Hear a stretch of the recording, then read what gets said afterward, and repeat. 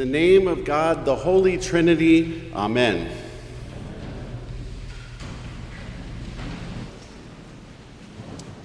Looking out into the congregation today, I'm guessing that none of us was the winner who won the $1 billion lottery jackpot on Friday night. I just got back from Europe on Thursday, and even before I got to the airport in Toulouse in France, people were already starting to talk there about this $1 billion lotto. And the conversations would change. They'd change the topics into things like, well, what would I do? Where would I live if I actually won? Who would I be? What would I want for my life? Interesting because it coincides well with today's readings. So much of our life, we're taught that if we work hard, if we study hard, if we take care of ourselves, maintain our health, get married, have 2.5 children, buy a house with a white picket fence, save for retirement, plan out our later years, that every single thing will work out and our lives will be perfect, right? There's a running thread to so much of our lives culturally here in the United States that if we play the game correctly, the end result will be security, will be steadiness, we'll have all that we need, and we've guaranteed ourselves some kind of assurance that things will always stay the same and everything will be awesome. At some time in our lives, we actually thought this, right? Yes, we have. But at some point, we've seen it proven wrong in some way or another. Life changes, sometimes for the good, but sometimes not. And what a better way to teach this concept than when Jesus shares this parable with us. The rich man wants more barns, more possessions. He's needing more land, more resources, more abundance than he already has because he looks at his constant accumulation of wealth as the secret to life, the secret to inner peace, the secret to love. But in this parable, the man's life is being summoned by God. All of those hopes and dreams will end because, as the parable tells us, life for the rich man is going to end this very night. All of that labor for accumulating wealth, all of that constant ambition for more, what's it gonna bring you, huh? What's it gonna bring you? The moral of the story is you can't take it with you. No. You can't. But Jesus doesn't leave his audience with this fact in some kind of depressive or down and out moment. Jesus is not being a downer here. No. Jesus is giving his audience a way out, a new way. He shines a moment of grace upon what we hear today. Don't store up treasures for yourselves, but instead be rich towards God. Be rich towards God. Live your life for God's purposes in the world. Order your life, your behavior, your possessions, your wealth. Order it in such a way that everything that you do, everything that you have done in your life glorifies God and makes you rich towards God. So fitting for us when we are asking all these questions about winning this $1 billion lotto. So fitting for us when we start hearing news that there are some reports, there's talk now on all the networks about maybe a recession coming at some time soon.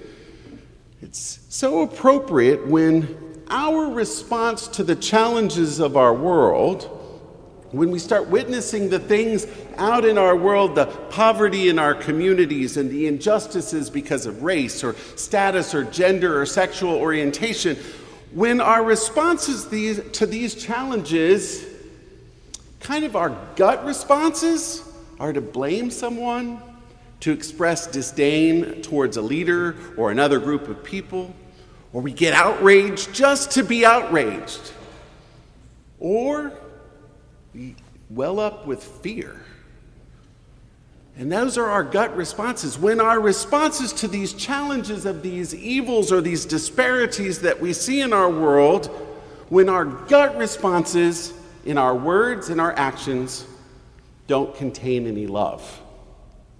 When our words and actions don't contain any love, the words and these actions lead us away from God. Because the words and actions that we use, and when words and actions contain love, that's vital. It's vital because words and actions that contain love draw us closer to God. As the people of God, we have to cultivate love. We are people who cultivate love. We have to order everything that we have and orient it towards love so that we become rich people. Not in the cultural sense of being rich, but so that we can be rich with love. So that we can be rich with blessing. We can be rich with healing and transformation and offer whatever we have to further God's purposes in the world, to be rich for God. Many years ago, I witnessed a very powerful example of how being rich is oh so very different than being rich for God.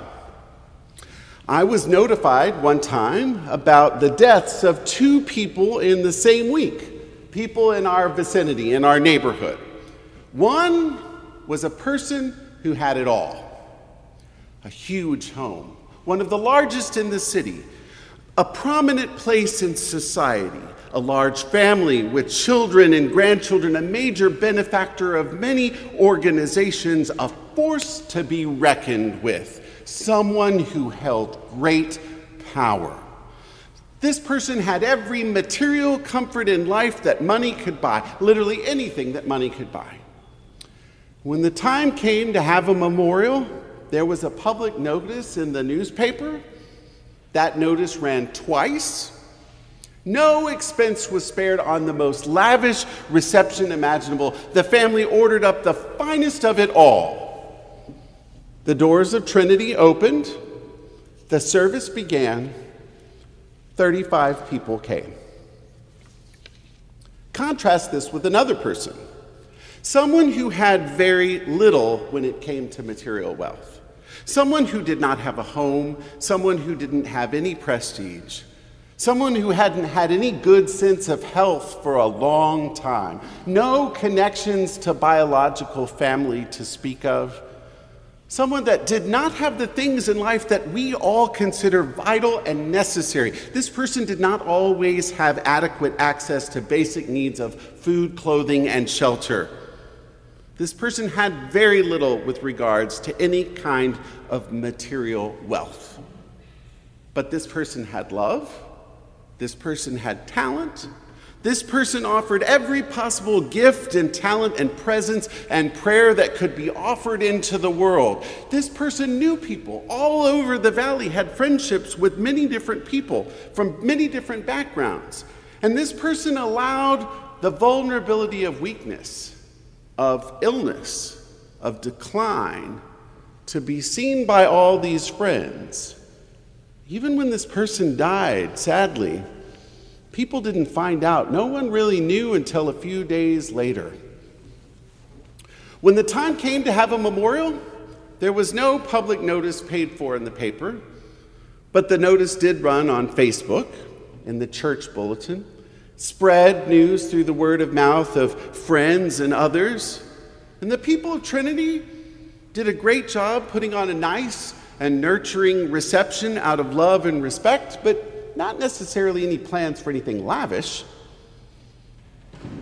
The doors of Trinity opened, the service began, 235 people came. What was it that made one person rich and the other person rich towards God? Truth is, God only knows. But the kingdom of heaven showed us at Trinity very directly which type of wealth at the end of the day really matters. When we orient our lives to the purposes of God, blessings pour out upon our world. Sometimes we don't see them. Sometimes we don't even know that we're doing it. But the blessings are there. When we dream big dreams for our world together, we owe it to ourselves to ask how it fits into the purposes of God as we know them to be.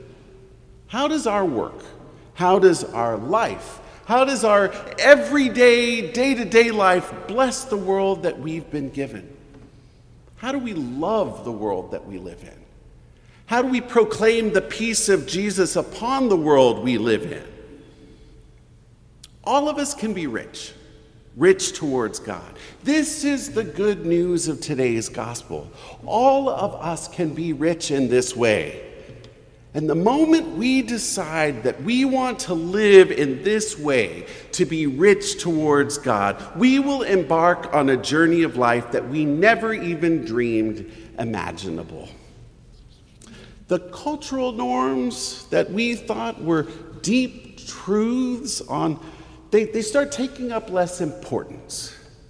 And our zeal for orienting our lives towards the things of God propel us into new ways to bless. We take on this charism of being blessers.